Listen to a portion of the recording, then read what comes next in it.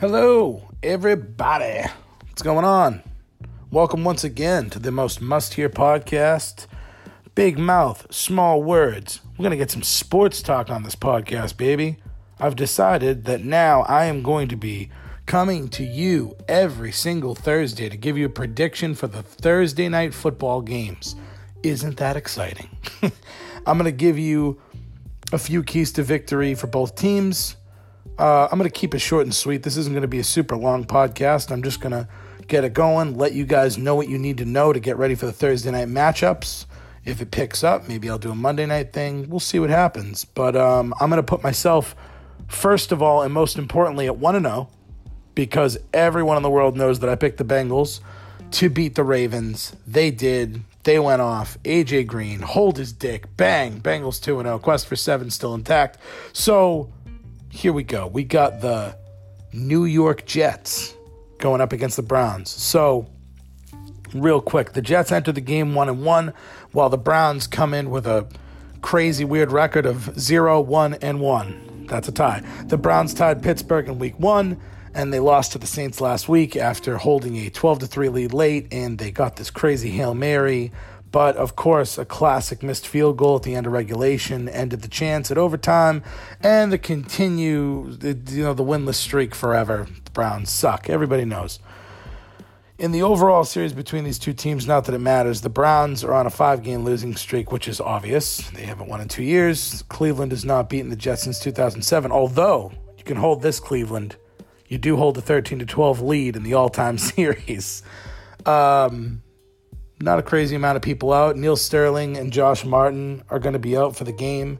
Both players are remaining in concussion protocol. It's a short week, so it's rough for people to come back when they've been hurt on Sunday. So here's the number one thing that I'm looking for in this game that I think is most important. The Jets' offensive line versus the Browns' defensive line, I think, is the key to the game, or one of them at least. I'll give you 3. In Week 1, the Jets' offensive line kept Darnold upright for the most part, but last Sunday, that was not the case at all. I understand that the Dolphins have Cameron Wake, they got Robert Quinn, they got a lot of guys, but the line for the Jets has to play better than that. Oh, by the way, the Browns, I don't know if people know it or not, and believe it or not, but they have a tough-ass defense now. You got Myles Garrett, dude's a beast, and everybody knows about that guy, but a dude that people aren't talking about, but they soon will be, Larry Ogunjobi. You know what I'm saying? Obi-Wan Kenobi. No, Larry Ogunjobi, the dude has 3 sacks, 6 hurries, 9 pressures. Ogunjobi has notched 7 run stops, and run stops are basically defined on Pro Football Focus as plays that constitute for a loss, and he's a monster. Bottom line, the Jets O-line doesn't come to show. These guys, the Browns are going to smash them, in my opinion. That's a huge key to the game. They're definitely Ogunjobi's not just good at that too. I'm sorry, I'm all over this guy's dick, but he's been great in the run game. He's sick. He's a really good player. I like him. I like Myles Garrett. I like a lot about the Browns, especially when they're going up against the Jets. Number 2, the Jets have to get the ball out fast versus the Browns have to get to the quarterback. The best way to slow down Cleveland's pass rush is to get the ball out of Darnold's hands as fast as humanly possible. They're going to have to get the screen game going with Bilal Powell, Isaiah Crowell. It allows the pass rush into the backfield while the quarterback completes the ball behind them. I'm assuming most people know what a screen is, but there you go.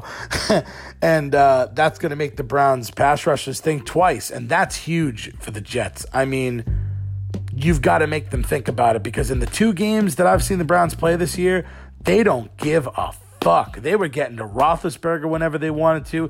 They were getting to Breeze. There was a play that stood out to me. It was a play-action pass that Breeze completes in his sleep 100 million times in a row. And he threw it to Watson, but he was so nervous about Ogunjobi coming out off the side that he overthrew him at the 2-yard line. And I'm thinking in my head, wow, if you're getting in Drew Brees' head, that's a big freaking deal. So that's a huge key to the game as well. Number 3, you've got to keep Tyrod in the pocket.